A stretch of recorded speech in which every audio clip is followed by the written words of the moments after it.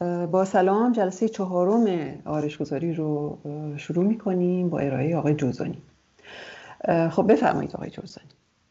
خب من یه تصویری آماده کرده بودم برای مرور در واقع جلسه قبل که یک برداشت بهتری هم داشته باشیم ازش و این نقشه رو همینطوری که می‌بینید نقشه‌ای که تو خواب در واقع ایفا شده رو آوردم به صورت موردی یادداشت کردم. خب خود فروید که وسط حلقه اصلی رویا هست و شخصیتایی که وجود دارن دکتر میم بود، لئوپولد بود، اوتورنگ بود، ایرما بود.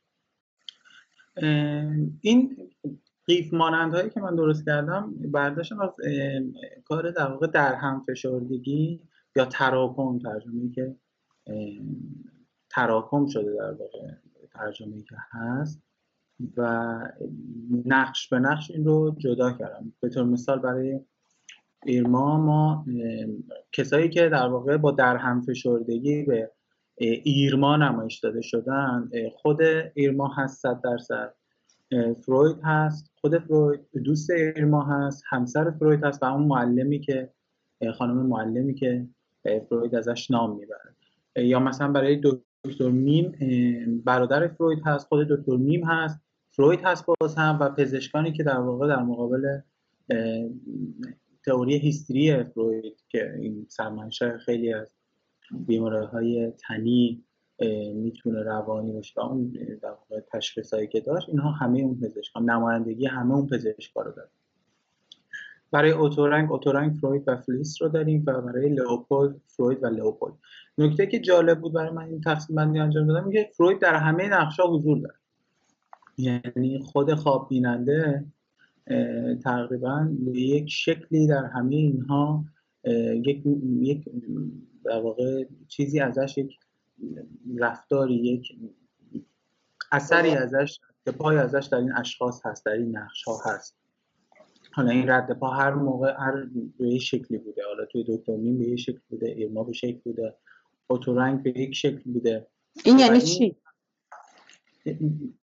اینکه فروید در همه رویا هست، در همه نقش ها هست. در همه نقش ها هست. خب فکر می‌کنم نشون میده که حداقل رویا چیزی هست که کاملا در فرآیند روان فرد و همش با خودش انگار داره حرف میزنه. یعنی اینها چهره‌های متفاوت خود فروید هستند. بله. دقیقا انگار داره با بخش‌های مختلفی از خودش صحبت میکنه. بله. و کسی خارج از اینجا اصلا حضور نداره در واقع. خب این اگر اشتباه نکنم این خوانشی که از در هم فشردگی میشه بعدها به دگرنامی تغییر میکنه اگر اشتباه نکنم، یا مجاز. دگرنامی رو برای چی به کار میبریم؟ فکر کنم برای متانومیک. بله منظورتون چی هست در رابطه با این رویا؟ مثلا من این چیزی که فرآیندی که دیدم در واقع در هم فشردگی فروید در ابتدا به این شکل میبینه که فکر کنم اگه اشتباه نکنم خوانش لکان هست، من دوست مقاله به نظر میاد به این شکل باشه. یعنی فروید این در هم فشردگی رو توضیح نمیده که چرا دقیقاً چرا و به چه شکل با چه فرآیندی. مثلا توی نقش ایرما همسر فروید میاد در واقع وارد میشه به این قضیه، در واقع چرا مثلا معلم میاد وارد ایرما میشه، دلیل کلی میاره، اما اینکه چرا این در هم فشردگی برای اینها شکل میده رو فقط با همین تراکم صحبت میکنه و حالا علتی که میاره. اما این تکنیکی که در واقع استفاده شده برای آوردن این رویاها همون تکنیک مجازی است که در زبان فارسی در اشعار ما، در آرایه‌های ادبی ما استفاده میشه. مجاز کدومشه؟ ببینید این چیزی که من خارج داشتم اولا که در هم فشردگی و جابجایی این دیسپلیسمنت و کاندنسیشن اگه اشتباه نکنم کاندنسیشن و در واقع دیسپلیسمنت به استعاره و مجاز در واقع صحبت میشه. حالا تفاوت این استعاره و مجاز رو، استعاره رو در واقع با این دید نگاه میکنه که خود در واقع نقش رو میاره جایگزین میکنه، اما مجاز همنشینی اون هست. یعنی در واقع یک چیزی، مثلا انواع مجازی که ما در زبان فارسی داریم، مجاز سببی هست، مجاز مثلا دم زدن نشان از صحبت کردنه. خب خیلی جاها تو اشعار از دم زدن دیگه کلا به جای صحبت کردن استفاده میشه. یا ممکنه برای اینکه دم نزدیک صحبت کردنه. بله. اون چیزی که مهمه نزدیکی است. حالا این نزدیکی میتونه یک ظرف و در اون مایش باشه، میتونه یک چیز در کنار یک چیز دیگه باشه. به هر حال اون نزدیکی و در کنار بودنش هست. بله، که ما بهش میگیم دگرنامی، یعنی به جای اینکه یک چیزی رو بنامیم چیز دیگری رو به جاش مینامیم. و استعاره رو میگیم مانندنامی. ولی نکته‌ای که مطرحه اینه که ما ببینیم که این مانندنامی و دگرنامی رو چگونه لکان به در همفشردگی و جابجایی متصلش میکنه، پیوندش میده. یعنی چگونه وقتی که فروید میگه که دستور زبان ناخودآگاه بر در همفشردگی و جابجایی استوار هست، چگونه لکان از واژگان زبان شناسی برای کارکرد دستور ناخودآگاه استفاده میکنه. یعنی همون آرایه‌های ادبی رو از واژه‌هایی که آرایه‌های ادبی رو توضیح میدن استفاده میکنه برای روشن کردن سازوکار ناخودآگاه، دستوری ناخودآگاه. خب دگرنامی گویا خب با جابجایی ها ارتباط داره و مانندنامی با درهم‌فشردگی. البته این رو هم بگیم اینجا خیلی مهمه، این که اینها با همدیگه ترکیب میشن. یعنی معمولاً چند تا درهم‌فشردگی امکان یک جابجایی رو میده، یا چند تا جابجایی امکان یک درهم‌فشردگی رو میده. اینطور نیستش که بگیم یک جا جابجایی است، یک جا مانندنامی است، یک جا دگرنامی است. نه، اینها با هم دیگه ترکیب میشن تا یک به اصطلاح نوشته جدیدی رو تولید بکنن، جمله های جدیدی رو تولید بکنن. خب بله، این حالا توضیحات واقعا بیشتری نیاز داره به نظرم، من به حد دانسا میگم. و این برداشتی که من داشتم خواستم در میون بذارم، همچون که جلسات قبلی داره کمتر حالا صحبت با بچه‌ها بیشتر شد، کمتر شد الان دوست داشتم بذاره ببینم نظر دوستان چه و نظر خودتون. به نظر من اون چیزی که برداشتی که من از تا اینجای کتاب داشتم اینه که فروید در واقع از دو زبان صحبت کرده قاعدتا، یعنی از اینکه از دستور همفراخوانی متفاوتی صحبت کرده تا اینجا. و خب به نگاه من این رویا مثل در واقع تکستی هست و انگار یک فردی که این رویا رو پردازش میکنه، اون دریمر، اون کسی که این رویا رو پردازش میکنه مثل یک آثر هست، مثل یک مؤلف. و حالا جالبه که این بخشی از این تکست به نظرم توسط خود ریدر که باز هم همون مؤلفه انگار، یعنی زایش تکست، یعنی این رویایی که دیده میشه بخشیش توسط آثر که حالا با دستور در واقع میشه گفت ناخودآگاهی اومده، دستور همفراخوانی ناخودآگاهی، و بخشی از خوانش متن که خودش رو متن مؤثره، یعنی وقتی رویا بازگو میشه توسط ریدر یا تعریف میشه انگار بافتو کامل میکنه. اون حرفی که در موردش زدیم گفتیم یک انگار حد فاصله بین این متن هست، خود فرد وقتی میگه اینا رو کم کم پر کنه، پس انگار این متن هم توسط ریدر کامل شده هم توسط آثر، یعنی هم مؤلف رو این تأثیر داشته نوشتتش هم خود خواننده. اما خب چیزی که سواله این که اگر خواننده و مؤلف این کار و نویسنده این کار یک نفر هست، چرا پس بی‌معناست؟ سوالی بود که برای من بود. خب اگر مؤلف خودش نوشته این رو و خود ریدر هم در واقع خود اون فرده و یک ذهن در واقع پشت این نمایه‌ها یک جنسه، همه چیز یک جنسه، فقط دستور همفراخوانی متفاوته. پس این چیه که نمیذاره اینها در واقع متوجه بشه خود فرد این رو؟ بله. منم اینجا یه نکته رو اشاره کنم، این که خیلی خوبه که شما مطرح میکنین نگاهتون و نگرشتون رو. منم اگه دخالت میکنم بیشتر برای این هستش که میدونم خیلی خوشایند نیست برای کسی که ارائه داره میده، ولی این هستش که دوستان مقدار بتونن یه زاویه نگاهی دیگری رو هم داشته باشن. آیا از دوستان کسی هست که دوست داشته باشه به این پاسخ بده، به این پرسش؟ ما میتونیم اونجا خانم دکتر نقش ایگو رو بهش اشاره کنیم. بله. آن چیزی که ایگو داره، سانسوری که ایگو داره اعمال میکنه و اون تغییر شکلی که اونجا داره صورت میگیره که یک آرزویی یا یک بخشی برآورده بشه، یک بخش واپس زده برآورده بشه، اما برآورده شدنش احساس تهدید ایجاد نکنه و بنابراین اون کسی که داره میشنوه به لایه‌های بعدی محتوای فکر پیش بره با توجه به بافتاری که از اون رویابین سراغ داره. ما میتونیم اونجا من یا ایگو رو مطرح کنیم، چون این بعد از سطح سانسور این رد بشه، این دربان رد بشه و اجازه سطوح بعدی رو داشته باشه و این تغییر شکل‌ها یا استفاده از اون مجاز و استعاره تماماً به کار گرفته میشه که توسط ایگو به کار گرفته میشه که این داستان رو دفرم کنه که اجازه بروز و ظهورش داده بشه.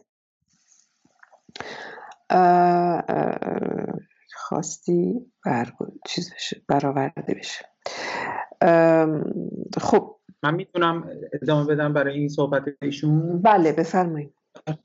من فکر میکنم که اینجا حالا این بخش در واقع اولا که با اون بخش آرزوی تقریبا متوجه شدم که چرا شما از خواست نام میبرید، از در واقع به جای آرزو از خواست نام میبرید. یکی این که این بخش آره فکر میکنم درست میگن ایشون هم، یعنی یک بخش انگار ایگو هست، یک بخشی این سوژه است، اما این جنس سانسور، این جنس نتوانستن رو من درک نمی کنم که چرا فروید از حتی بعدتر هم از یک قدرت بیرونی میگه، از یک سانسور بیرونی. این چیزی که من فکر میکنم اولا که خواست رویا فکر میکنم چرایی رویا نیست، یعنی رویابین به دلیل برآورش خواست رویا رو نمیبینه. آفرین. اون چیزیه که من یعنی فکر نمی‌کنم رویابین این رو می‌بینه که این خاص برآورده بشه. حالا تو رویاهایی که خود فروید میاره نمیخواد این رو نمیخواد در واقع به خاطر این رویا رو ببینه، حالا تو اونجا هم خاص انجام میشه. آفرین. من نکته بعدی که فکر می‌کنم اینجا هر جا لازم بفرمایید. من یه سوال بپرسم، نمیدونم حالا شاید از دانش کم من میاد، خاص یا میل با غریزه زندگی در تضاد قرار میگیرن؟ این رو من درست متوجه شدم؟ اینجا نمیتونیم وارد این موضوع بشیم، نمیتونیم الان وارد این قضیه بشیم. خانم مسخری سوال بسیار مهمی دارین مطرح میکنیم، ولی اینجا اصلا اگه بخوایم واردش بشیم دیگه نمیتونیم جلسه رو ببندیم. بله متوجهم، ممنون از شما. خواهش کنم. این نکته که الان آقای جوزانی مطرح کردن بسیار بسیار مهمه، بسیار مهمه. یعنی در خوانش‌های بسیار عامیانه از فروید واقعا نمیدونن چی میگن اصلا، یعنی خواست رویا رو با خاص رویابین یکی میکنند و اینکه گفتن این که رویا برآورش میل رویابین هست واقعا یک توهین وحشتناکی به رواگویی است و اینکه این دوتا رو از هم دیگه شما جدا کردین بسیار بسیار مهمه. حالا من تک تک به اینها خواهم پرداخت. داشتین ادامه میدادین آقای جوزانی. صدا رو نداریم. الان فکر می‌کنم یکی این بود برای من سوال بوده، اینجا چیز بود که شک بود که این فکر نمی‌کنم اینطور باشه. یکی دیگه این که جایگزین سوهش‌ها انگار اینجا اتفاق میفته. مثلا در جلوتر رویایی در همین بخش بعد از همین جلسه من دارم ذکر میکنم که یک فردی رویایی میبینه، حالا من به اشتباه توی گروه اشاره کردم که معلم پیانو، یک فردی رویا میبینه که خواهرزاده کوچیکترش فوت کرده و در صورتی که خواهرزاده بزرگترش یعنی برادر همین بچه هم قبلا فوت کرد. حالا تو تفسیری که فروید این رویا رو انجام میده، تحلیلی که انجام میشه، واکاوی مشخص میشه که یک فردی که آشنای خانوادگی هست قراره که میاد اگر این فرد فوت کنه، اگر این خواهرزاده فوت کنه میاد به این مراسم ترحیم و این خواست اون خانم هست که خواهرزاده که اون آقا رو ببینه. یعنی قصد این رویای ناگوار این نیست که خواهرزاده فوت کنه. من تصورم این هست که این در واقع فرد، این خانم نمیدوند، یک شکی در اینجا هست. یعنی اگر بخواد این فرد رو ببینه، انقدر قدرت بیرونی، انقدر سانسور بیرونی قوی نیست که ایشون رو در واقع سانسور کنه. نمیدونم چطور بگم. این فقط این خانم یک افکتی، یک سوهشی میخواد شبیه اون سوهشی که در خاکسپاری خواهرزاده بزرگتر داشته. میخواد همچین سوهشی رو دوباره تجربه کنه و اینجا خواست رو، من نمیدونم با جو اسانس درسته یا نه، یک لذت، یک بهره‌ای در این رویا هست. رویابی میخواد یک حسی رو تجربه کنه، یک سوهشی رو تجربه کنه که پیش از این تجربه کرده. نمیگه که من، اگر مطمئن باشه که میخواد این فرد رو ببینه، با هر سانسور بیرونی، با هر قدرت بیرونی میره و میبینه. در واقع خودش هم مطمئن نیست که چه حسی اینجا وجوده، فقط میخواد اون حس رو دوباره تجربه کنه. بله. و دقیقاً من این رو در اشعار، مثلا در اشعار حافظ ما این رو داریم، فکر میکنم که خب قطعاً اگر تو اون دوره خفقان حافظ هم اگر حافظ میخواست که شرابی بنوشه یا مثلا شاهد بازی کنه، حالا هر کاری که میخواست بکنه، اگر میخواست واقعا قطعا در اون دوره هم امکان پذیر بوده.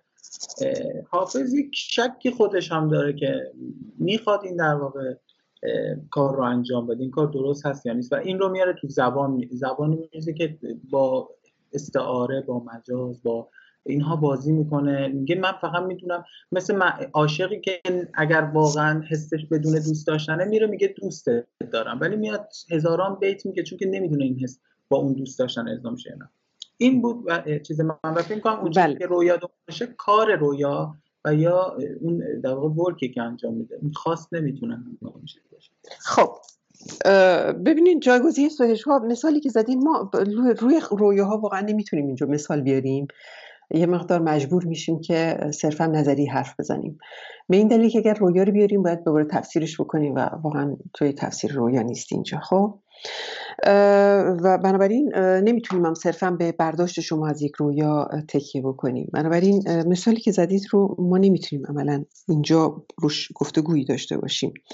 در مورد جایگزینی سوهش‌ها، در واقع چیزی که خب فروید میگه این هستش که اون چیزی که واپس رانده میشه پرانمایه هست، بازنما هست و سوهشی که به یک بازنما وصل بوده میره میشینه روی یک بازنمای دیگه.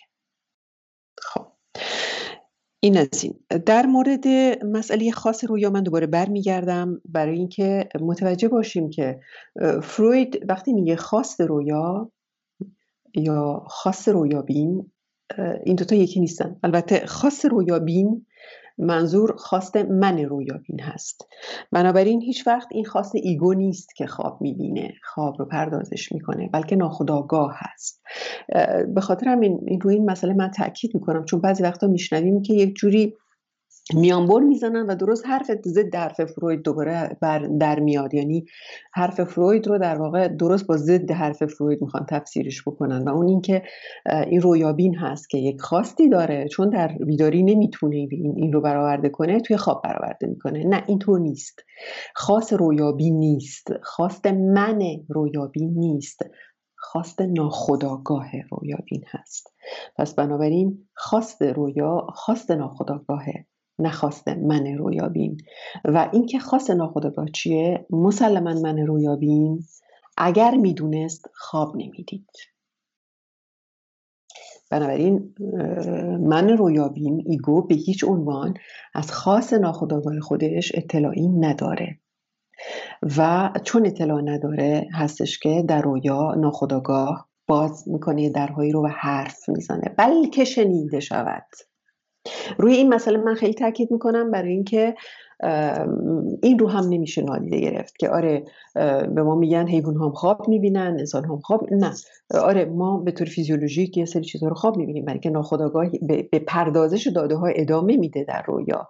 ولی کیفیت رویا زمانی که توی یک فرد توی یک رابطه ترابطین هست و قرار هستش که این رویا رو بره برای یک نفر تعریف بکنه، با کیفیت رویایی که تعریف نمیشه یکی نیست. زمانی که ناخودآگاه مخاطب داره خیلی فعالتره و در واقع بیشتر حرف میزنه، مثل آدمی که بالاخره یه گوشی برای شنیدن حرفاش داره. نکته دیگه مسئله سانسور هست. مسئله سانسور رو لکان معتقد هستش که سانسور برمیگرده اساساً به این طور نیستش که حالا حرفی که لکان میزنه همون حرف فرویده، منتها حرف بستگی میگن یه ارزشی که حرف مخاطبش داره. اینکه چه کسی فروید رو میخونه و چه کسی در مورد فروید حرف میزنه مهمه. اینکه ما تصور کنیم که ایگو یک چیزی برداشته دستش و هر موقع میخواد یه حرفی از ناخودآگاه بیاد بیرون میزنه تو سرش سانسورش میکنه، نه اینجوری نیست. خب ببینید مسئله اینجا هستش که ایگو اساساً تمام دستگاه اندیشوی ایگو بر یک رابطه آینه‌ای استوار هست. تمام دستگاه اندیشوی ایگو بر این استوار هست. به این دلیل به کار میره و سازوکارش در این جهت هست که ایگو بتونه روابط خودش رو با دگرمنها تنظیم بکنه، با دنیای واقعیت تنظیم بکنه و ناخودآگاه به طور کلی با دگرمن کاری نداره. ناخودآگاه داره قشنگ تو خواب ایر ما داریم میبینیم، ناخودآگاه داره میگه همه این دگرمنها خودتی. بنابراین زبان ناخودآگاه، اصلا سازوکار ناخودآگاه به طور کلی با سازوکار اندیشوی ایگو متفاوت هست، به این دلیل که در دو ساختار و در دو سامانه متفاوت دارن میاندیشند. ایگو در سامانه‌ای میاندیشه که در درون رابطه آینه‌ای به دنبال کم کردن رو از دیگری، رو بردن و دل بردنه. این دلربایی و اعمال قدرت، این دوتا ویژگی ایگوست در رابطه با دگرمن. و در این دلربایی و اعمال قدرت خیلی چیزا هست که نمیبینه و این چیزهایی که نمیبینه هست که در خواب بیان میشه. قاعدتاً وقتی که ایگو میخواد در مورد روایت خوابش حرف بزنه، انقدر این روایت با کار کرده ایگو متفاوته که ایگو به سادگی اصلا نمیتونه بفهمه چیه و به خاطر همین یک نفر میخواد که از این دنیای نیروانا میگم نیروانا، دنیای چی اسمش یادم نمیاد، دنیای فریب ایگو در یک دنیای فریب گرفتاره، از این اومده باشه بیرون تا بتونه اندکی کمک کنه به ایگو که روایت ناخودآگاه خودش رو باش ارتباط بگیره.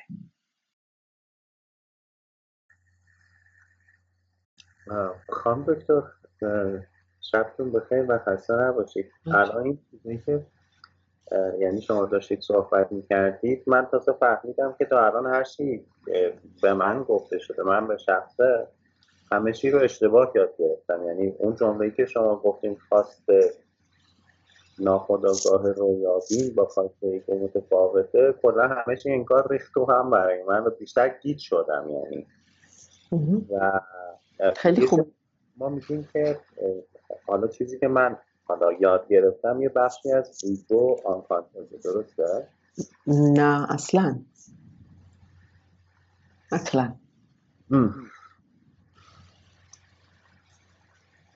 این چیزی که مطرح میکنین، ببینین ما اینجا داریم یک خوانش، یا باید خودمون رو محدود کنیم به خوانش کلاسیک فرویدی یا باید از دیدگاه لکانی فروید رو بخونیم. خب من پیشنهادم این هستش که از دیدگاه لکانی فروید رو بخونیم و دوستانی که تو این جمع اومدن با این هدف آمدند، امیدوارم اگر که با این هدف نیومدند خب قاعدتاً اشتباه اومدند، برای اینکه ما اینجا هدفمون در واقع بازخوانی فروید هم هست.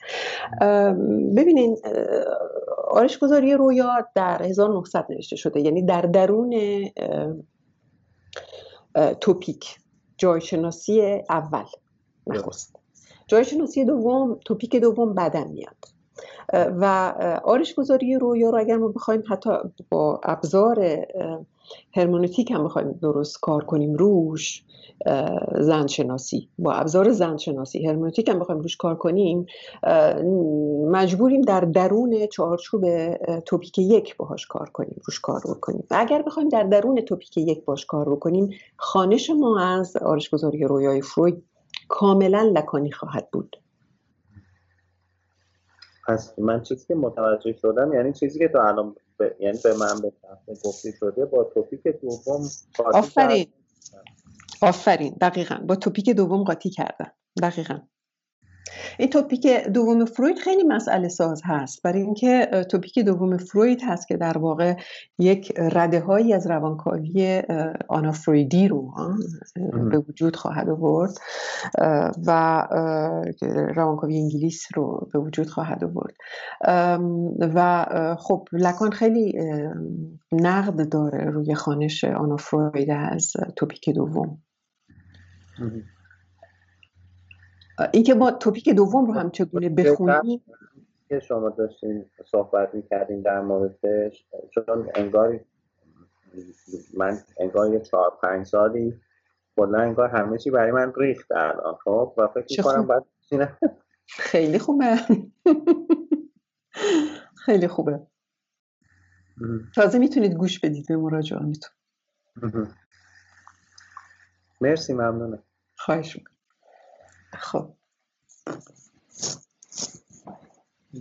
خب من روی متن فروید برمیگردم که بریم برای ادامه. خب اینجا یه جمله‌ای داره فروید که حالا بازم فکر می‌کنم اینم روش زیاد صحبت بشه.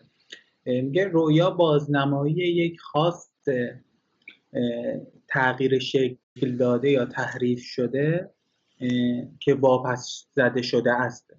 یعنی در واقع رویا بازنمایی یک خواست هست، اما خواستی که تغییر شکل داده شده و این تغییر شکل داده شدن به دلیل واپسرانی. آفرین دقیقاً همینجا. این واپسرانی چیست؟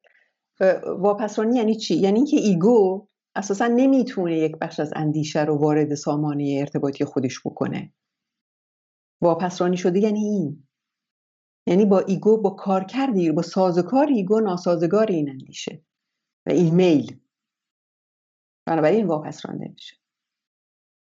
خب بفرم. خب فروید ابتدا این جمله رو میگه و شروع میکنه که میگه اگر خودش هم ابتدا میگه که اگر رویا بازنمایی ساده یک خواسته، پس چرا تو این همه مدت این تازه من دارم اینو میگم، اگر به این سادگی است پس همه چیز روشنه. اما باز میاد 3 تا مثال از در واقع برآورش خاص میزنه که مثال اولش از یک جوانی که شغل بیمارستانی داره و باید ساعت 8 سر شیفتش باشه مثل هر کسی دیگه تو اون شغل و به همسایه به صاحبخونه سپرده که ساعت 8 مثلا 7 اون رو بیدار کنه، 1 ساعت کم رو بیدار کنه. اما خب خوابیده و تو خواب نازه و این در واقع محرکی که میخوره این فرد همسایه میاد در میزنه و اسمش رو صدا میکنه.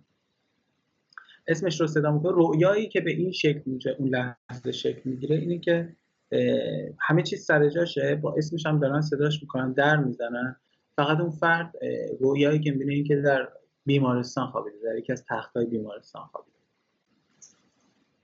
یعنی با یک تغییر جا، با یک تغییر مکان ادامه خواب رو پی میگیره. وقتی من در بیمارستان هستم درسته اون داره صدا میکنه بیدارم، پس من نیازی نیست اصلا بیدار بشم، من این خواست ادامه دادن خواب رو ادامه میدم. فروید یک مثال از این میزنه، یا مثال میزنه از دوستانش که در واقع میان رویاهایی رو تعریف میکنن و از فروید میخوام که اگر برابرش یک خواسته بگه این خواست چی بوده برای این خواب.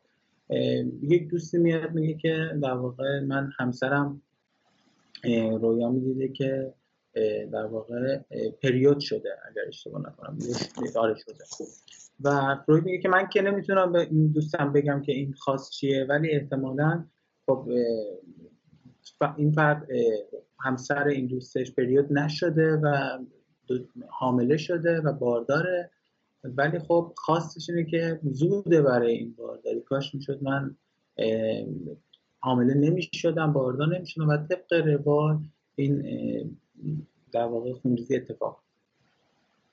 خب رویای سوم که مثال میزنه از لکه‌های شیر هست. یک دوست دیگه که میگه من همسرم خواب میبینه که لباساش، در واقع فکر میکنم همون دوست هست که لباساش در واقع لباس خانمم لکه‌های شیر داره و از سینه‌اش شیر خارج میشه. فروید میگه که این خواسته که این زن امید داره که برای فرزند دوم در واقع رویای در واقع خاص این رو داره که برای فرزند دوم شیر بیشتری برای فرزندش داشته باشه، بتونه بهتر مادر بهتری باشه. این خواسته رو 3 تا رویای متفاوت و 1-2 تا رویای دیگه مثال میزنه و میگه اگر اینقدر روشش ساده است و بدون نقاب و بدون صورتکه که مثل رویای کودکانه در واقع، پس چرا اینقدر در طولانی مدت با اشاره‌های فراوان با این هم مشکلات باز هم این رویا در واقع این آرش‌گذاری رویا اینقدر ما رو دچار سردرگمی کرده؟ مشخص نیست تفسیر خواب چیه بالاخره، تفسیر رویا چیه بالاخره اگر اینقدر ساده است. حالا مثالایی میزنه از رویای کودکان و میگه که رویای کودکان در واقع ساده ترین و برهنه ترین و عریان ترین رویاها هستن و در پانویس هایی که اضافه میکنه در سالهای بعد یک کوچولو این رو تغییراتی میده، یعنی میگه که خب نه، و در بعضی از رویاها من متوجه شدم که نه، کودکان هم در واقع دچار دیستورشن میکنن رویا، تحریفی انجام میدن رویا، تجدیسشی اتفاق میفته. و همچنان که در اوایل سال اولیه تالیف اولیه که ارائه داده فروید صحبت میکنه که نه، من فکر میکنم رویای کودکان آری از غریزه‌های تکانه‌های جنسی هست، اما باز با پانویس بعدی با گرایش‌های بعدی میگه که نه، من این عقیده‌ام پس و احساس میکنم داره. و این مثال هانس کوچولو انگار به این سمت برده فروید رو مورد هانس کوچولو که این در واقع باز ویرایش جدیدی میکنه. رویایی که مثال میزنه رویایی هست که یک رویا نمونه میاره از این که با خب فرزندانش با همسرش به یک تابستان شده برای به یک سفری رفتن و همسایه‌های اونجا یک پسری دارن که همسن سال خب دختر و پسره فرویده و یک کوچولو خب جذابیت نوجوانانه 10-12 سالگی داره برای دختر کوچکتر فروید. و ببخشید من میتونم از بخش قبلی یه سوالی بپرسم؟ این بخشی که در واقع فروید رویاهای همسر دوستش حالا به یه معنا توصیف و تفسیر میکنه، من متوجه نشدم چجوری وقتی مراجعش نبوده در واقع شبیه همین معبرهای خواب مثلا میگفته این نشانه اینه، این نشانه اینه، اینجاش اصلا من نگرفتم.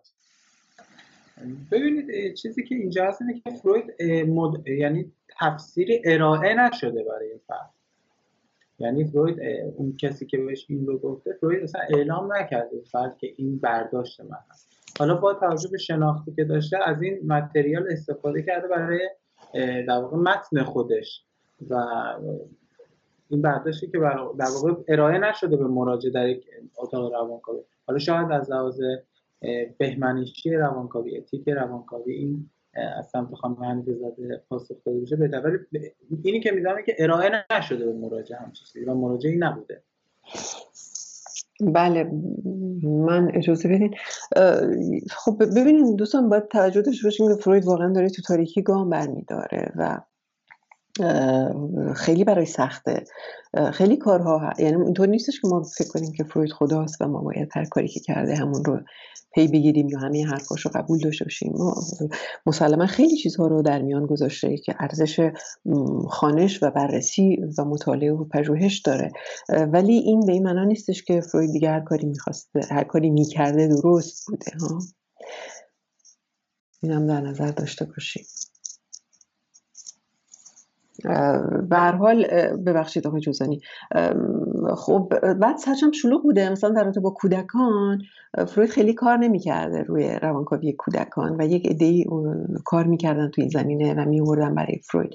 مثلا مورد هانس رو کاملا پدرش هستش که ارائه میده. فروید فقط یک بار میره هانس رو از نزدیک می‌بینه، وگرنه این پدر هانس هستش که تمام گزارش رو می‌نویسه، خودش تحلیل میکنه. همه اینا کار پدر در واقع هانس هست.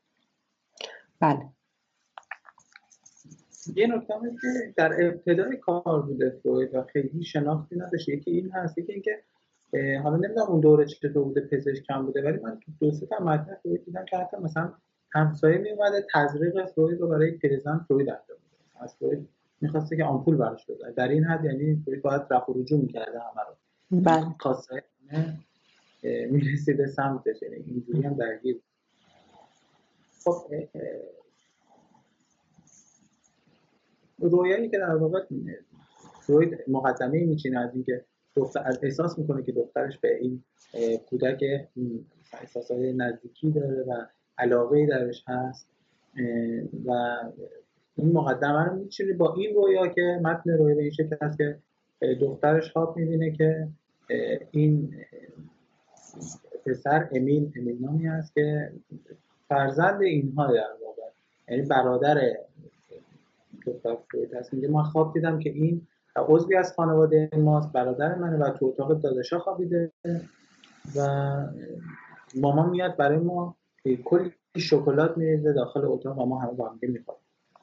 خیلی بی‌پرده فروید، چون که این رویا خیلی راحت برآورش خاص رو نشون میده از کودکان و از مورد قبلی اشاره میکنه که اول به حالتی که اصلا تحریفی درش نیست و مشخصا برآورش خاص اشاره میکنه.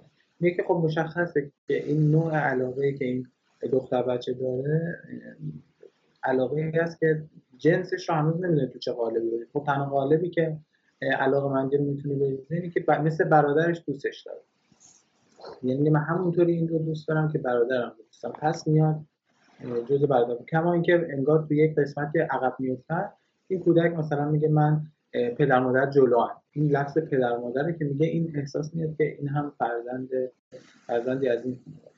و برای قسمت شکلاتش فروید اشاره میکنه که این روز رفتن به گردش و بچه‌ها شکلات خواستن و همسرش به درست این رو گفته که نمیتونید بخورید، مثلا یه رو خوردید و در رویا میاد خیلی واضح این شکلات ریخته میشه جلوی فرزندان. خب این اون قسمتی که باز برآورش خاص اتفاق میفته. یک بخش کوتاهی هم به رویا در حیوانات میپردازه. من نمیدونم تو ترجمه این رویا دیدم یا ترجمه این اثر دیدم که این مطبوعی از جای دیگه‌ای که من این ضرب المثل دیده بودم در فارسی هم بودم که در واقع در مورد برآورش خاص یا هم بخش تحقق و آرزو که ضرب المثل ما خودمون تو فارسی داریم که مثلا شطور در خواب بیند پنبه داره یا مثلا مگه اینکه خوابش رو ببینی یا خوابش هم نمیتونی ببینی. اشاره داره که در رویا یک خاصایی برآورده میشه که اصلا امکان پذیر نیست. خب روی یکی دو تا ضرب المثل در واقع بومی خود اتریش و آلمان به زبان آلمانی هم فروید اشاره میکنه که تقریبا مضمونی به همچین شکلی داره. میگه خب من فکر میکنم در خیلی کوتاه اگر بخوام به همین دو تا ضرب المثل. این بخشی است که کلا توضیح میده برآورش یک خاص منظور من چیه، خیلی بی‌پرده بدون تحقیق. اما بخش بعدی که فروید شروع میکنه و بخش مهم این اثر هست شروع کجلیسی‌های رویا هست، تحریفاتی که در رویا اتفاق میفته، دیستورشنی که در رویا اتفاق میفته و میگه که این رویا در واقع مثال نقض زیاد داره این برآورش خاص نبودن، مثل رویاهای ناراحت کننده، مثل رویاهای ناگوار، مثل رویاهای دلهره آور و خودش میگه خب اینا حق دارن. خیلی از این سوالا یعنی ما بخوایم بگیم شاید 50% رویاها خیلی واضح شاید بشه گفت نزدیک 50% نه، رویاهایی که ناگوارن، رویاهایی که به سادگی ما نمیتونیم بگیم برآورش یک خاصن، چون که برای ما دلهره میارن، استراب میارن، ناراحت کنندن، ناگوارن. پس ما چی میتونیم در مورد این بگیم؟ خودش در ابتدا اشاره میکنه که من در مورد درون مایه آشکار رویا صحبت نمی‌کنم. یعنی باید به دو قسمت تقسیم کنیم این برآورش یک خاص رو. بگیم که در واقع در مورد درون مایه آشکار رویا داریم میگیم، در مورد محتوای آشکار رویا داریم میگیم، بدیم در مورد در مایه پنهان رویا. یعنی در مایه پنهان رویا میشه پس از واکاوی، پس از آرایش‌گذاری، و در اون مایه آشکار میشه پیش از آرایش‌گذاری. دو قسمتی می‌کنیم. این صحبتی که من دارم می‌کنم برای تکه‌ای از اون قسمتی هست که ما رویا رو آرایش‌گذاری کردیم، واکاوی کردیم، تحلیل کردیم. حالا به این تیکه میتونیم برآورش یک خاص رو بچسبونیم. و بازم این سوال برای من پیش اومد که این سانسور قدرت بیرونی نیست انگار.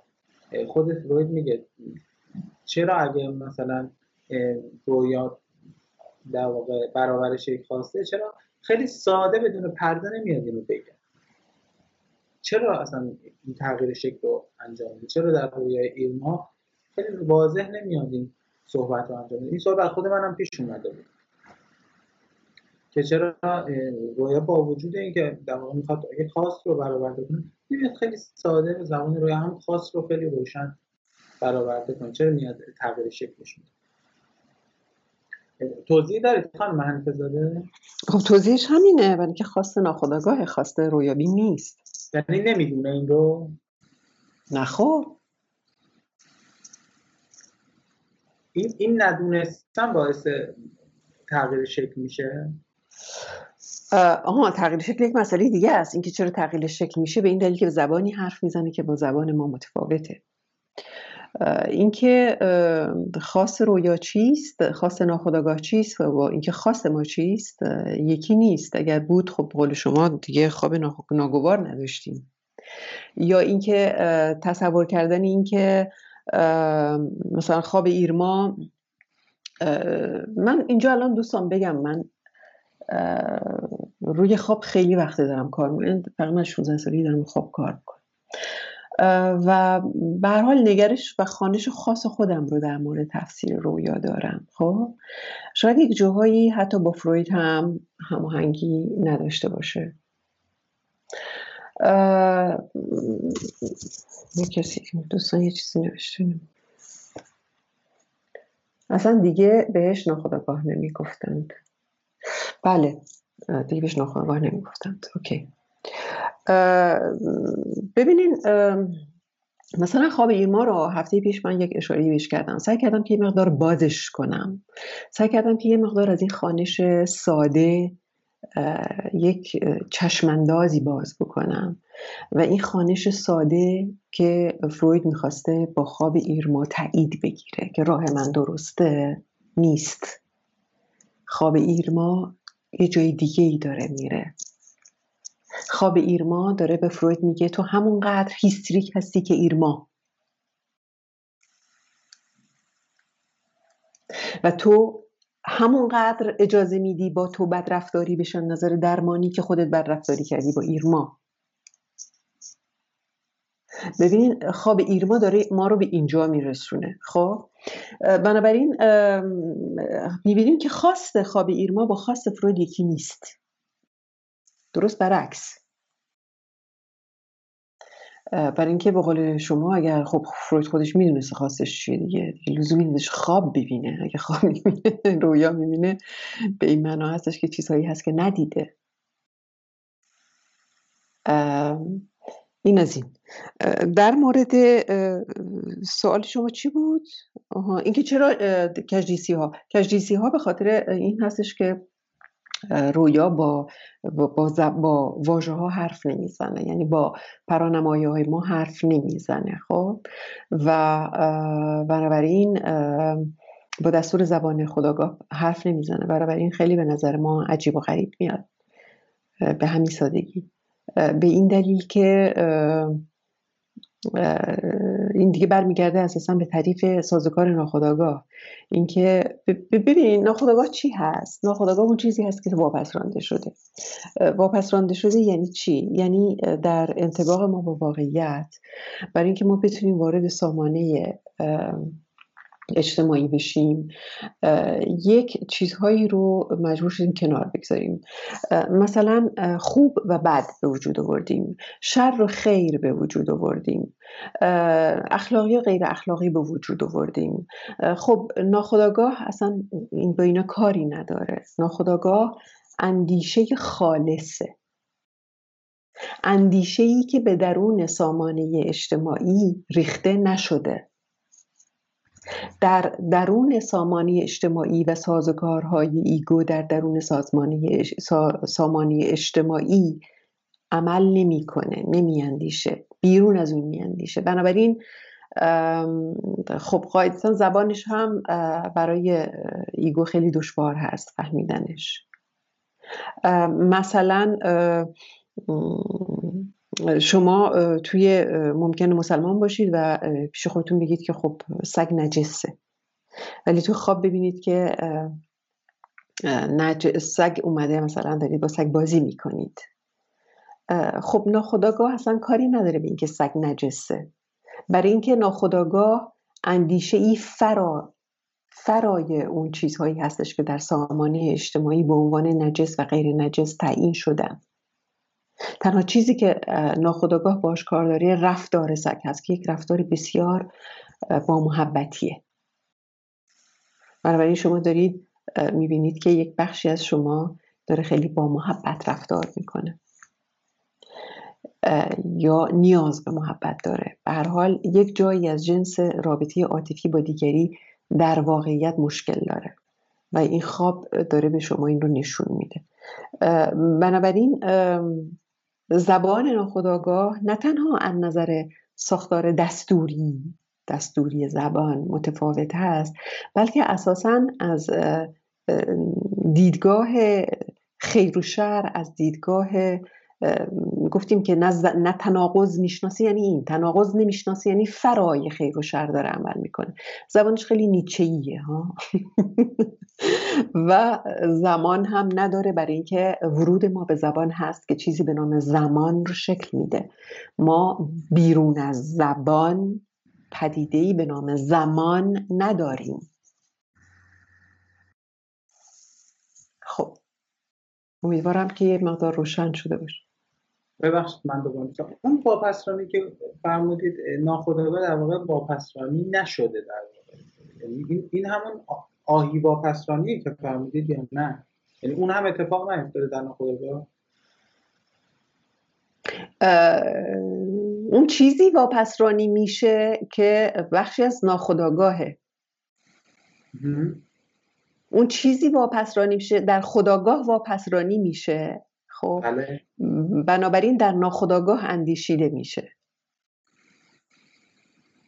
بعد خانم حفیظ‌زاده این در واقع اصلا امکان داره ما بتونیم خواست رویا رو واقعا بگیم به زبان؟ یعنی بعد از تفسیر، بعد از هیچ وقت سعی می‌کنیمش نزدیک. دقیقا سوالم همینه، اگر ما میتونستیم بگیم خواست رویا در رویای ایرما فروید چی بود، دیگه این در واقع خواست رویا همه اون چیزی بود که دیده شد. تازه ما همه رو به یاد نمیاریم. همه اون تصاویری بود که دیده شد. بله ما نمیتونیم، کم کم درش میاریم. یک کمی نزدیک میشیم بهش، یک کمی سعی میکنیم نزدیک شیم بهش. ببخشید یه سوالی میتونم بپرسم؟ بفهم. این که شما فرمودید خواست رویا با زبان دستوری کاری نداره و با زمان کاری نداره، پس میشه گفتش که رویا یعنی خواست رویا کاری با مرگ نداره؟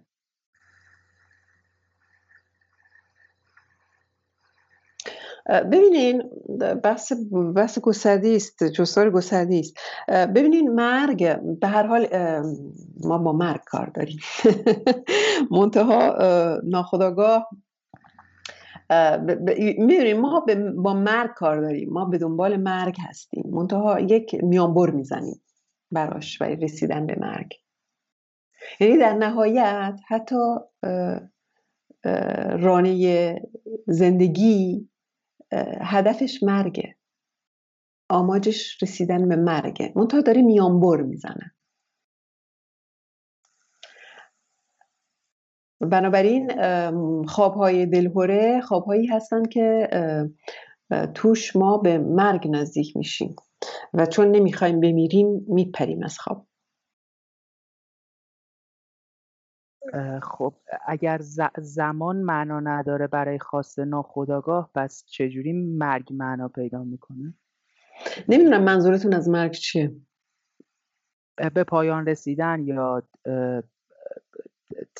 یعنی نمیدونم، حالا تو فراسوی اصل لذت اینطور که خونه، حالت نمیدونم برداشتم درسته یا نه، این که خب نهایت ارضا میتونه مرگ باشه. خب اون وقت خب این مرگ میتونه زمانمند باشه، یعنی به ساحت دستوری زبان وارد بشه که خب شما میفرمایید که ناخودآگاه زبان دستوری نداره و زمانمند نیست. چرا مرگ میتونه وارد زبان دستوری بشه؟ چون خب یه جوری مرگ میتونه زمانمند بشه چون یه پایانی براش تعریف میشه، مگر اینکه خب حالا اون مرگ ناخودآگاه متفاوت باشه. مرگ دیگه زمانمند نیست دیگه. مثلا وقتی میگه مرگ دیگه میریم بیرون از مسئله زمان. خب اون پس اون پایانش چجوری تعبیر میشه؟ به انتها رسیدنش. یعنی به انتها رسیدن چی؟ این که خب ما برای اینکه انتهای یه چیزی رو تعریف کنیم باید یک زمانی صحبت نه، شما دارین از یک راهی صحبت میکنی، از یک اول و آخری دارین صحبت میکنین، قاعدتا دارین با زمان میاندیشین به پدیده مرگ، ولی پدیده مرگ که خودش زمان نداره، که بیرون افتادن از زمانه. پس یعنی میشه که خواست ناخودآگاه همون با غریزه مرگ در ارتباطه؟ غریزه نه، رانه. بله، با رانه مرگ در ارتباطه. بله، بسیار نزدیک‌تره. بله. بعد اون رسیدن به سائق، یعنی همون خواست درونی که لاکان مطرح میکنه و گذر از میل دیگری یا ابژه ای، همین رسیدن به این رانه مرگ هست، یعنی ارتباط داره؟ بله، بی ارتباط نیست. ابژه ای رو نمیدونم منظورتون چیه. برنهاد برانگیزنده آرزومندی. بله. خیلی بسیار عالی. خواهش. خب ادامه بدیم. خب در ادامه فروید یک رویا رو مطرح میکنه بعد از این سوالی که خودش مطرح میکنه که چرا بی پرده نمیگه این خواست رو. رویا تو 2 خط خلاصه میشه که حالا بعد مقدمش رو من خدمتتون عرض میکنم.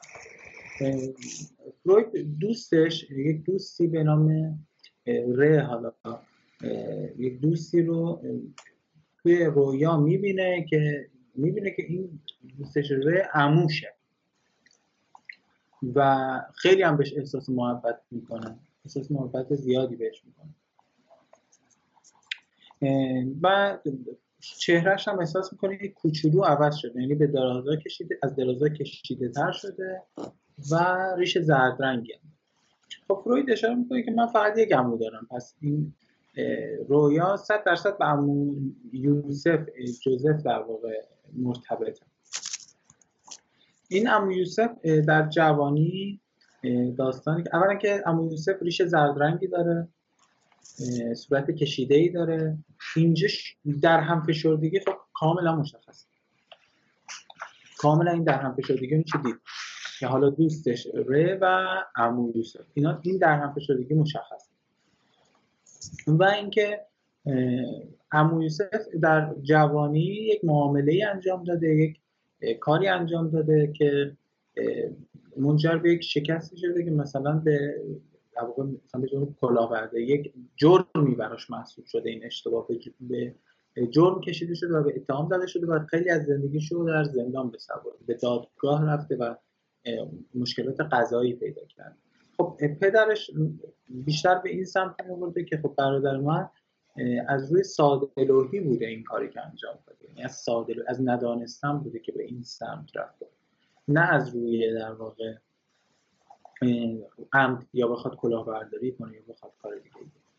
این توضیح در مورد عمو یوسف میده با این مقدمه که در این زمان که این رویا رو می‌بینه به فروید پیشنهاد استادیاری دانشگاه داده شد و اشاره میکنه از اهمیت این، اولا مقدار اهمیتی که این اصلا داره این پیشنهاد و این موضوع، اینکه اگر این در واقع مقام برسه به فروید، میگه تشریح میکنه که این مقام نیمه خدایی هست برای پزشکا، مردم خیلی دیگه اعتمادشون میره بالا. پس از لحاظ کاری خیلی موقعیت خوبیه برای فروید، از لحاظ مالی خیلی موقعیت خوبیه، گزینه‌های بیشتری بهش میده و کما اینکه موقعیت اجتماعی خوبی بهش هدیه میده. پس از این لحاظ خیلی مهم. اما این پیشنهاد قبلا به 2 نفر دیگه هم داده شده. 2 نفر دیگه، یکیش همین آقای ره هست و یک دوست دیگری. خب یکی از اینها خب یهودی هست مثل خودشون و همین دوستشون ره، و فروید این احساس رو داره که خب اگر به اینها که پرونده خیلی بهتری دارن، رزومه خیلی بهتری دارن، داده نشده این کرسی و در نهایت نتونستم برسم، پس احتمالش این که من برسم خیلی پایینه، پس من خودمو دلخوش نمی کنم به این موضوع. اما خیلی خب صحبتی که داره با رم صحبت میکنه با این دوستش، میگه که آره من این شرایط رو داشتم، من به خاطر مثلا موجای ضد یهودی که در این دوران افتاده به ما اعتماد نمی کنن و من هم مشکل دارم، ممکن تو هم به این مشکل بخوری.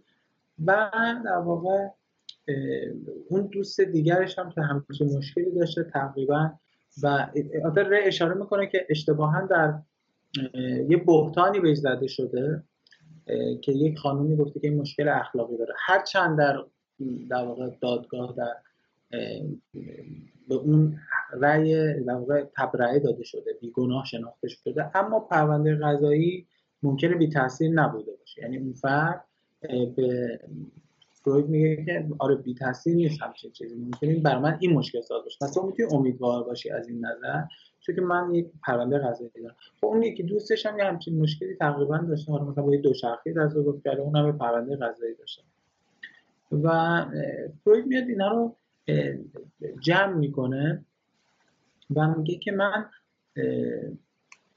دارم به دوستم میخواستم اون موقع بگم که مثلا میخواستم بگم که شاید به خاطر این مشکل قضایی که به تو در واقع این شغل رو نمیدن، به تو این مرتبه رو نمیدن و از ساده‌لوحی تو یه جوری میخواستی در واقع بهتانی بزنی، مثلا که تو خیلی ساده‌ای، خیلی ساده‌لوحی، خیلی مثلا پرونده قضایی داری، مشکل من مثل تو نیستم که بخوام کار کنم.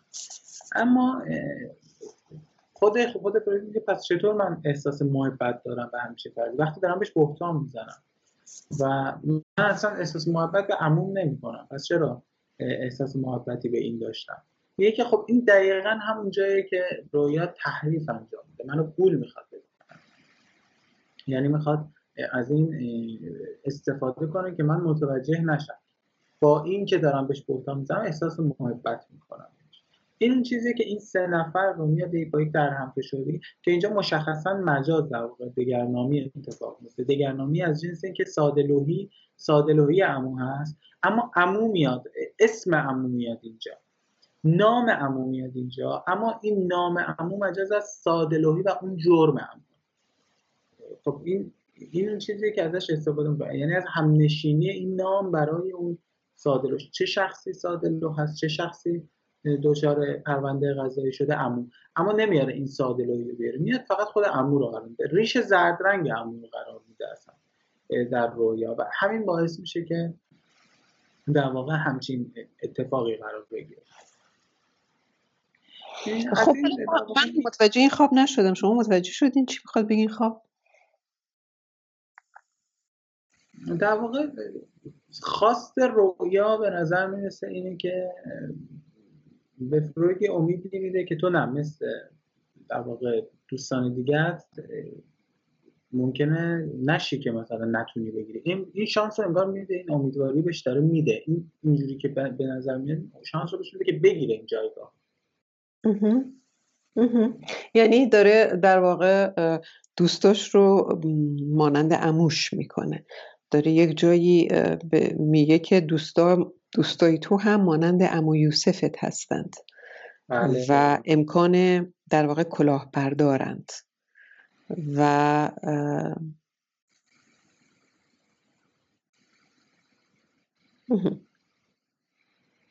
ولی من متوجه نشم چرا باشون مهربونه. من اینجا دقیقاً امروز من رو همین زوم بودم خانم علیزاده. میگه که من فروید خودش اشاره میکنه دقیقاً کتابم باز کردم، میگه که من فکر کنم این مهربونی من از اونجایی که در واقع میخوام این محبت رو قایم کنم، در واقع این حس بد رو قایم کنم. میگه که اگر در واقع متن از روی کتاب میخونم که دقیقاً مشخص بشه، میگه اگر رویای من از این نظر از محتوای پنهانش جدا شده بود. صفحه‌اش رو میفرمایید؟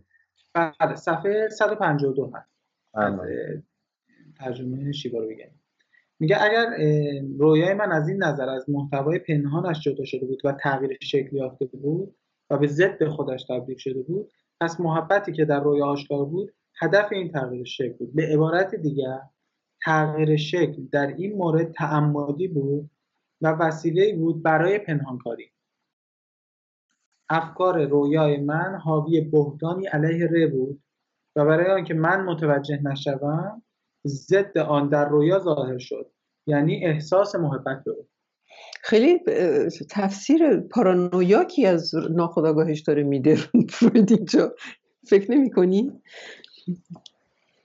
من خواستم ببرم سمت همون ساختار مجاز راستش خانم علیزاده، چون که مجاز توی تعریفش اون چیزی که من خوندم تفاوتش با، یعنی دگرنامی تفاوتش با مانندنامی یک جایی بود که در دگرنامی یک رد پایی باید باشه که ما میدونید. الان من مثال میزنم، میگه که دیدید افراد مذهبی در ایران، حالا تو فیلم هم دیده میشه، وقتی میخوام بگن با خانومم صحبت کنم میگن من با منزل صحبت میکنم. میگه من با منزل این یک مدل از مجاز هست، دگرنامی است. دگرنامی کلی جز حالا اصطلاحا میگه. بله. یعنی که در منزل چه کسی از همسر هست. اما میگه ما از کجا بفهمیم اینجا مجازه؟ از اینجا که منزل که حرف نمیزنن.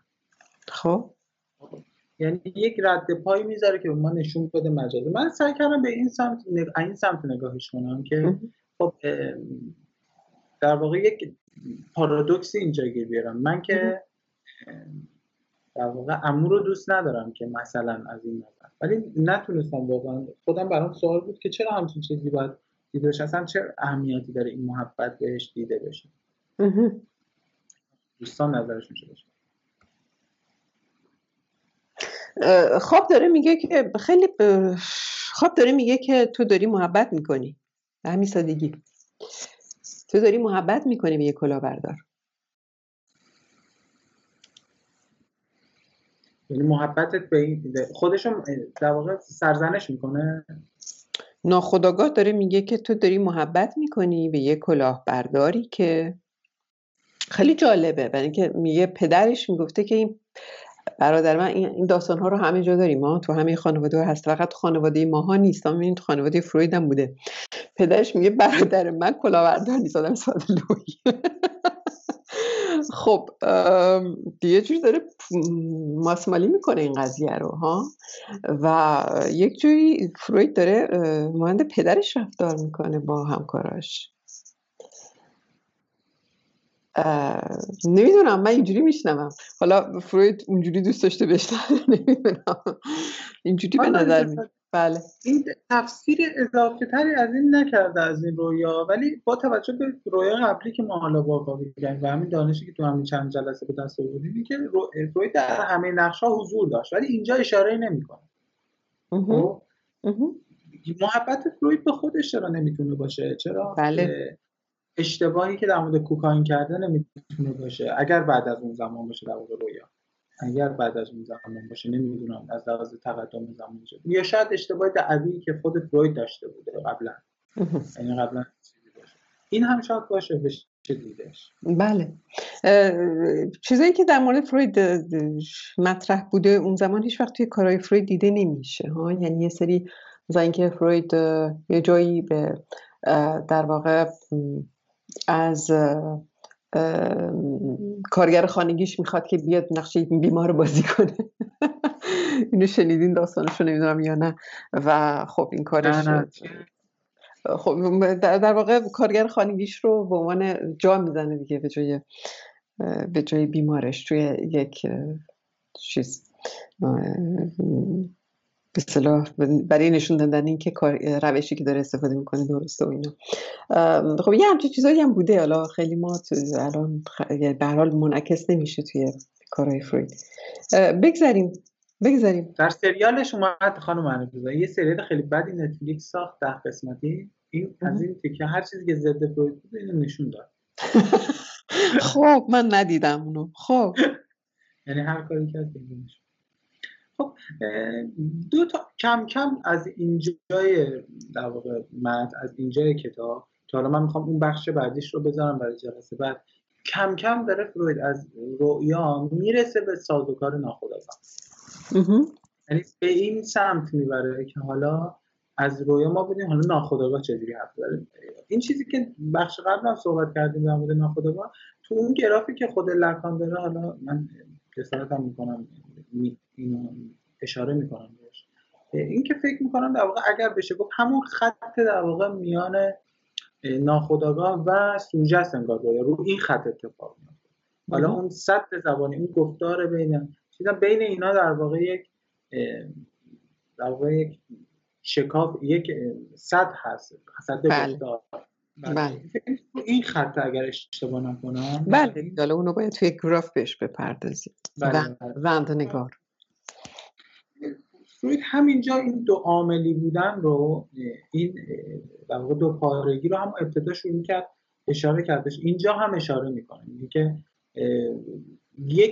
دو قسمت، دو تا عامل داریم. عامل اول خواست رو بنا میذاره، بنای خواست رویا رو میذاره، اون میگه خواست چی باید باشه. و عامل دوم تغییر شکل رویا رو میده. این رو دو عاملی میبینه. یک دو عاملی که مثلا با هم دیگه در همکاری نیستن، یعنی جای دیگه اشاره میکنه جلو در میره، میگه فکر نمیکنم اینا یک شکل عمل کنن، به یک شکل کار رو انجام بدن. و این همون چیزی که باعث سانسور میشه و وارد همین در واقع بخش سانسور رویا میشه که این سانسور رویا، این مثالی هم میزنه که از در واقع مقالات سیاسی، از مقالات در واقع چیزایی که یک حکومت دیکتاتور نمیذاره یک روزنامه‌نگار متن بنویسه. خب متن رو میده، این دچار سانسور میشه. گاهی این سانسور باعث جابجایی کلمات میشه، گاهی اصلا کلا میبره اون قسمت رو میذاره کنار و کاری که نویسنده باید انجام بده اینه که در لفافه بگه این رو. یعنی با استفاده از دیگه چیزایی که میتونه دیگه، مثلا چه میدونم استعاره از دنیای دیگه میگه و میگه هر چی سانسور قوی‌تر باشه، هر چی قدرت بیشتر بخواد چیز کنه، این رویا عمیق‌تر میشه، از لایه‌های بیشتری برخورداره، بیشتر باید کاویده بشه تا خاصش شناخته بشه.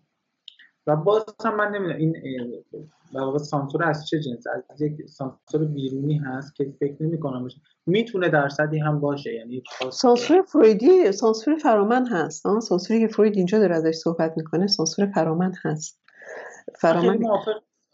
منم موافق نیستم. خب خانش لکانی متفاوته. لکان میگه که سانسور اساسا ساختاری است، یعنی گفتیم قبلا بهش اشاره کردم، اساسا نمیتونیم ما دسترسی داشته باشیم بخشی از روایت، داستان خواب، داستان رویا، و به خاطر این هست که فراموش میشه، تکه تکه به ما میرسه. به تازگی یک از این به اصطلاح آزمایش‌های تجربی قرون، ولی خب به هر حال باز برای ما جذابیت‌های خاص خودشو داره، نوشته بودن که دانشمندان متوجه شدن که شما وقتی از یک دارین مثلا میرین دنبال یه چیزی میگردین، اینکه میرین وارد یه اتاق دیگه میشین، یه دفعه یادتون میره که چی بوده، دنبال چی میگشتین خیلی برای ما پیش میاد دیگه. میریم دنبال چون تو آشپزخونه هستیم، میریم توی اتاق دنبال یه چیزی، میریم تا وارد اتاق میشیم یادمون میره که دنبال چی بودیم. دقیقاً از همین جنسه. بعد دانشمندان متوجه شدن به این دلیل که فضای ما تغییر میکنه، به طور کلی اون شبکه در واقع داده هایی که با هم دیگه توی بیرون از اون اتاق کار میکرده، وقتی شما وارد از آستانه اتاق که رد میشین، اون شبکه دیگه تو اون شبکه کار نمیکنه و ذهن شما فراموش میکنه که به دنبال کدوم داده بودید. یک داده جا میمونه پشت آستانه در، از در که رد میشید یک داده بیرون در جا میمونه. یه چیزی از همین جنسه.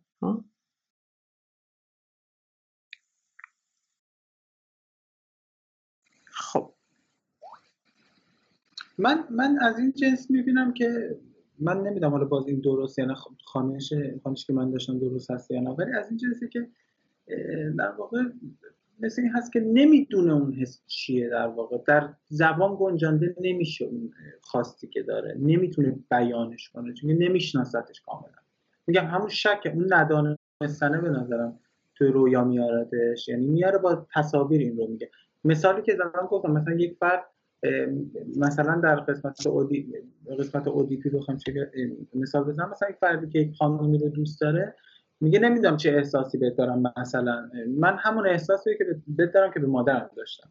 یعنی هر چیزی رو با یک سوهش جایگزین، با یک نمایه جایگزین از قبل میاره، هی اشاره میکنه به یک نمایه قبلی، یک نمایه قبلی، یک نمایه قبلی. مثلا نمیدونه، چون نمیدونه این چی هست این احساس، به یک نمایه که قبلا تجربه کرده اشاره میکنه. و خود فروید توی تفسیر خواب در تفسیر رویا در همین کتاب میگه که ما یک قسمتی از رویا داریم که هیچ موقع شکافته نمیشه. اصطلاحاً بهش میگه ناف رویا، نمیدونم اون کلمه انگلیسیش چیه. همون نافه. من نمیدونم این ناف رویا قابل بازگشایی نیست، ولی همه چیز انگار میشه. دوستمون آقای میمیم که خودشون رو معرفی نکردن، آقای میمیم کوچولو 2 میم کوچولوه. صدای منو میشنوین؟ در مورد رانه مرگ صحبت کردیم. سلام، میلاد میری هستم. معرفی کردم جلسه قبل خودم رو. خب آقای میلاد میری، اینجا ناف رویا همونیه که شما دنبالش میگشتیم. ناف رویا اونجایی هستش که داره میره دیگه، میریم به سوی ناف رویا. یعنی دقیقاً اون سیاه‌چاله‌های فضایی رو شما ترسیم بکنید توی ذهنتون. ناف رویا وارد اون سیاه‌چاله شدن هست و ناف رویا اونجایی هستش که ما دلهره از خواب میپریم. خب همون هدف زندگی که به دنبال رانه مرگه. همون رانه مرگه، بله، میل به آرزوی مرگه. خب مرسی. بله،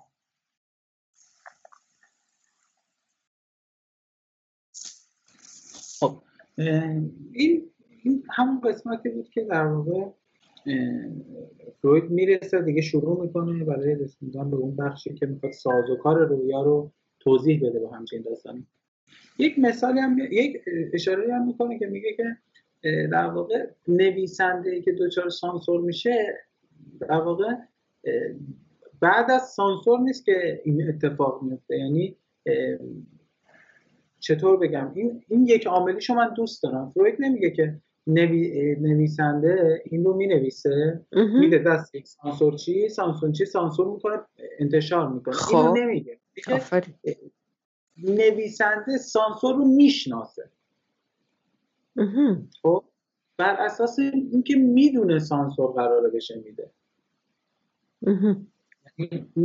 اساس نوشتنش بر اساس اینکه سانسور رو میشناسه، نه اینکه این داده میشه این متن دست. یعنی چی سانسور رو میشناسه؟ یعنی چی سانسور رو میشناسه؟ اینجا من حدس میزنم که انگار خودش میدونه سانسور چی هست، یعنی میدونه کجاها ممنوعه، کجاها نمیشه، کجاها قراره بریده بشه، هم فرو برشه قراره کجاها اتفاق بیفته. خودش سانسور چیه شاید است. آها دقیقاً برای اینکه نمیخواد به ناف رویا برسه. آفرین.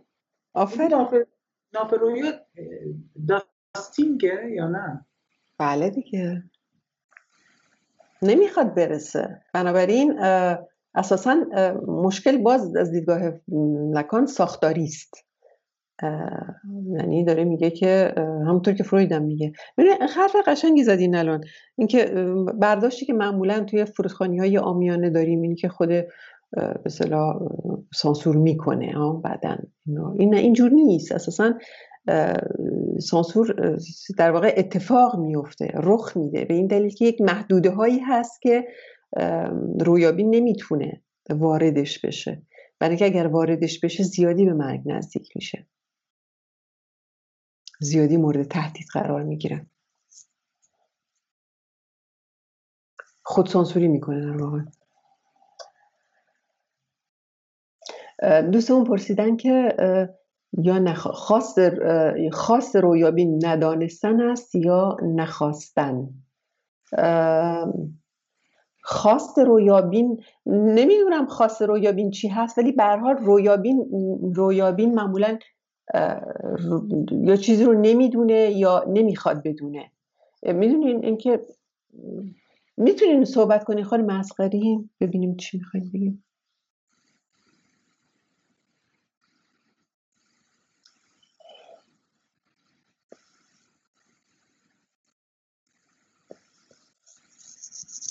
صدای من رو دارید؟ بله بفرمایید.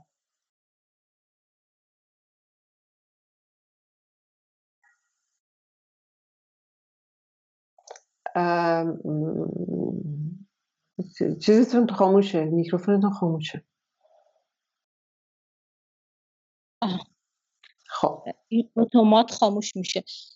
یه جور در مورد سانسور صحبت میکردن و اینکه انگار اون رویابین یه سانسور، حالا در سطوحی از روانش یه سانسور خودخواسته ای رو داره اعمال میکنه، اگه درست متوجه شده باشم. یعنی انگار با یه آگاهی ناآگاهانه به عبارتی یه سانسوری داره اعمال میشه و این سانسور و این اتفاقی داره میفته در مورد رویابین ما رو به اینجا میرسونه که رویابین در اصل خاصی برای ندانستن داره، یعنی ترجیح روان اینه که ندونه و اون سرکوبی به این طریق ادامه پیدا کنه. نمیدونم سوالمو دارم درست مطرح بله متوجه شدم. نمیتونه بهش نزدیک شه. ببینید نمیتونه بهش نزدیک شه، یعنی ما یک منطقه‌ای داریم که ما نمیتونیم بهش نزدیک بشیم.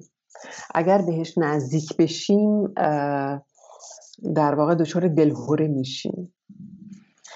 ما منطقه هایی هست که نمیتونیم واردش بشیم و نمیتونیم بیاندیشیم، اساسا به اندیشه در نمیاد و یک چیزهایی هست که نمیتونی به اندیشه در بیاد. چیزی که من داره توی ذهنم داره مرور میشه، چیزی که نمیتونیم بهش نزدیک بشیم. من یه جایی هم گفت، یعنی داشتیم صحبت میکردیم که موقعی که از خواب میپریم به نوعی در حال نزدیک شدن به تعبیر شما به اون سیاه شاله هستیم، درسته؟ بله. تداعی کننده یک کلمه فانتاسم همش، نمیدونم درست یا غلط. بله، برای اینکه کل ساختار رویا یک ساختار فانتاسماتیکه، انگارشی است.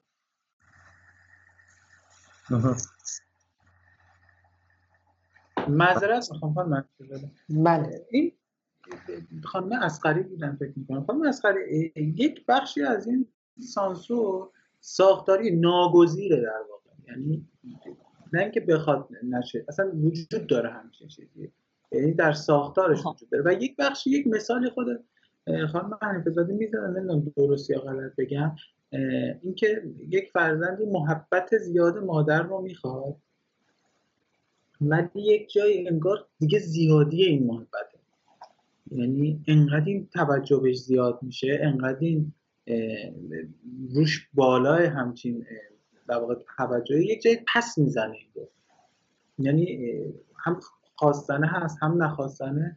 و مضاف بر اینکه فکر می‌کنم این چیزی که مد نظرشون هست ابژه در واقع برنهاد برانگیزنده آرزومندی هست، یعنی مواجه شدن باش هم دلهره آور، هم مرگ اشتباه نکنم. بله. به هر حال این سانسور که میشه بهش گفت فروبرش، یعنی میبرید و فرو میفته یک بخشی، این هستش که به طور کلی یک جاهایی هستش که ما اساساً با یک تجربه هایی داریم که اساساً به اندیشه در نمیاد، یعنی ابزار اندیشیدنشو نداریم و بنابراین فرو بریده میشن، میریزن پایین و اساساً پرداخته نمیتونن بشن. بله. خب این در مورد فروبرش هم من سوال دیگر رو مطرح بکنم از بفرم. در مورد این تغییر افکت ها و اون سوهش هایی که اینجا اتفاق میفته، پس دقیقا ربط مستقیم به همین داره، چون انگار که در اون رویای فروید و اون چیزی که میخواسته انکارش کنه، میخواست از یک شکلی نوشته کتاب از یک شکل خاصی از تهاجم صرف نظر کنه و اون اتفاقی که اونجا داره میفته و اون تهاجم و اون خشم و خشونت رو با اون چیزی که در عالم خودآگاهش داره که محبت و عشق، اون پارت دوم رو دقیقاً سانسور میکنه و اونجا افکت ها تغییر شکل میدن و اون سوهش ها، فکر کنم آقای جوزانی به جا ابتدا مطرح کرد که اینجا و این شباهت پیدا میکنه به همون داستانی که در هیستریک ما باش مواجه هستیم دیگه، یعنی آن چیزی که باش مواجه میشه ورای تحمل و تابش و توانش هست و این رو دیسپلیس میکنه، جابجاش میکنه، میبره به جاهایی که بتونه. بله، ولی خب اون در خودآگاه، این در ناخودآگاه. آیا ما میتونیم بگیم که واقعا داستان رویا رو با زبان خودآگاه خودمون تفسیر کنیم؟ نمیدونم، برای من سوال هست. جواب قطعی ندارم برای این.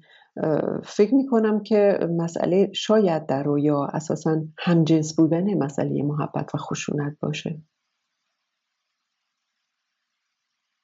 می‌بینین خیلی برای اینکه ما با زبان ناخودآگاه سر و کار داریم، با ابزار معمولی نمیتونیم بگیریمش، با ابزار خودآگاهمون، اندیشه خودآگاهمون نمیتونیم بگیریم زبان ناخودآگاه رو، خیلی دشواره.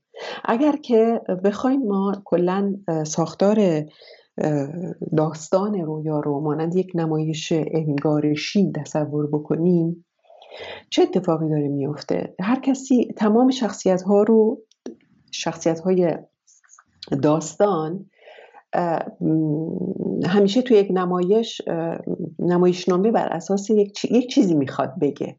خب بنابراین ما از یک سو با آنچه که میخواد گفته بشه، آنچه که میخواد گفته بشه و ولی داره به شکل نمایشی به نمایش در میاد، پس آنچه که به نمایش در میاد، خب پس از یک سو با آنچه که به نمایش در میاد سر کار داریم در نمایشنامه رویا و از یک سو با آرزویی که در رویا هست. آرزویی که در رویا هست این هستش که بیاد، که خواست رویا نیست ها، نه اینکه رویا آرزو نداره، خواستش با آرزوش یکی نیست. دقت بکنیم به این مسئله، این دوتا رو از هم باید جدا کرد و هر کدوم سر جای خودش باید نشوند، وگرنه هیچ چیز از کارکرد رویا نمیفهمیم. آرزوی رویا همیشه رسیدن به ناف رویاست. خب همونطور که نمایش، اگر شما توی نمایش نگاه بکنین، توی یک نمایش بازیگرها دارن یک نمایشی رو بازی میکنن، شما میرید توی اولین خوانش به ظاهر به این فکر میکنید که خب این نمایشنامه چی میخواست به ما یاد بده، چی میخواست به ما بگه، کسی که این نمایشنامه رو نوشته چه پیامی رو میخواست به ما برسونه. پس مسئله پیام هست. خب ولی یه ذره که عمیق‌تر به قضیه نگاه بکنیم میبینیم که ما با آرزومندی نمایشنامه نویس سر کار داریم که اصلا توی نمایش به سادگی قابل دیدن نیست، پشت صحنه است. و مسئله صحنه رویا هم همینه. توی صحنه رویا ما همیشه دو لایه داریم. یک لایه اون چه که نمایشنامه خواب داره میگه. به خاطر همین خیلی مهمه که ما وقتی میخوایم به آرایش‌گذاری رویا بپردازیم با مراجعانمون در درجه اول یک خوانش زندشناسی، هرمنوتیک بکنیم از خواب. یعنی رویا رو دقیقاً مثل یک داستان نگاه بکنیم که دارای شخصیت‌هایی است، نقش‌هایی رو دارن بازی میکنن و چیزی داره گفته میشه. خب به خاطر همین من الان گفتم که چرا فروید داره یک خوانش پارانویاک میکنه از این مسئله محبت. برای اینکه اگر بخوایم تو یک لایه زن شناسی به قضیه نگاه بکنیم، اولین چیزی که داریم میبینیم خیلی ساده، بدونی که بخوایم اون اینتنشن خودمون رو، یازش، قصد خودآگاه خودمون رو وارد تفسیر خواب بکنیم. اگر نخوایم این کارو بکنیم، اولین چیزی که میبینیم خیلی رک و روراست این هستش که تو داری محبت میکنی. خب اگه بخوام من اینو ورش دارم از خواب، دیگه خوابم، تفسیر خوابم یک جایی خراب شده. خب تو داری محبت میکنی. بعد لایه بعدی این که در اساساً ما توی روانکاوی میدونیم محبت کردن به کجا داره میره. محبت کردن عین خشونت. این لایه بعدی خوابه. اینجا هست که با آرزوی خواب سر کار داریم. خواست خواب نشون دادن این هستش که تو داری محبت میکنی به یک کلاهبردار و در واقع نادیده میگیری اینکه اینها کلاهبردار هستن، مثل بابات داری رفتار میکنی. برای اینکه باید توجه داشته باشیم تداعی فروید رو. فروید اشاره میکنه به عموش و باباش، بی دلیل اشاره نمیکنه، بی دلیل ایده باباش نمیاد توی سخن فروید، داره با تداعی اینو میکشه وسط. با توجه، با تکیه کردن بر این تداعی، ما میتونیم بگیم که خواست خواب نشان دادن این هست، گفتن این هست، این پیام هست که تو داری محبت میکنی به یک آدم کلاهبردار و داری نادیده میگیری این واقعیت که اینها کلاهبردار هستند، همونطور که بابات داره نادیده میگیره کلاهبردار بودن عموت رو. باید توجه داشته باشیم این دوتا دوست یهودی هن. خیلی نزدیکن به فروید و فروید در نهایت درسته که باهاشون در رقابته، ولی در نهایت بعدش نمیاد که یهودی این پست رو بگیره تا یه غیر یهودی. اینها جزء خانواده فروید هستند و اینا رو بهش دقت بکنید.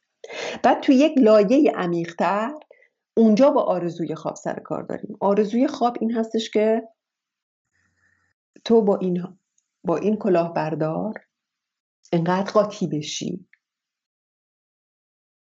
قاطی بشی که بمیری،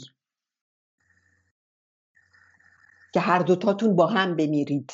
این آرزوی خواب، جایی که محبت و خشونت یک معنا میده. این برداشت من از این رویا هست. خوانش منه، خوانش فروید نیست، ولی خب نمیدونم، حالا شما میتونید موافق باشید باش یا نه، نمیدونم. خانم حنیفه زاده، خواستش چرا نمیتونه در واقع این استاد شدن باشه از نظر شما؟ اون که خواب خود فروید هم میگه من که من میدونم که اینو، که چرا باید خوابشو ببینم؟ خب اینو که میدونه خوابش. میدونه، پس چرا؟ گرفتم.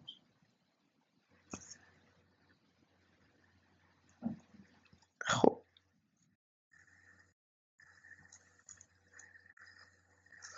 ساعت چنده؟ جلسه وقتش تمومه؟ بله. خیلی خوب. پس دوستان اگر پرسشی نیست و نکته‌ای نیست که گفته بشه، جلسه رو ترک کنیم. ما جلسه بعد به در واقع تحریف رویا رو تموم می‌کنیم و وارد بحث بعد میشیم. خیلی کوتاه این رو در حد من مرور و در واقع ورود به بحث بعدی گذاشتم ببینیم. عالی. خیلی خوب. خسته نباشین دوستان، خسته نباشین تا هفته آینده. خدا نگهدار.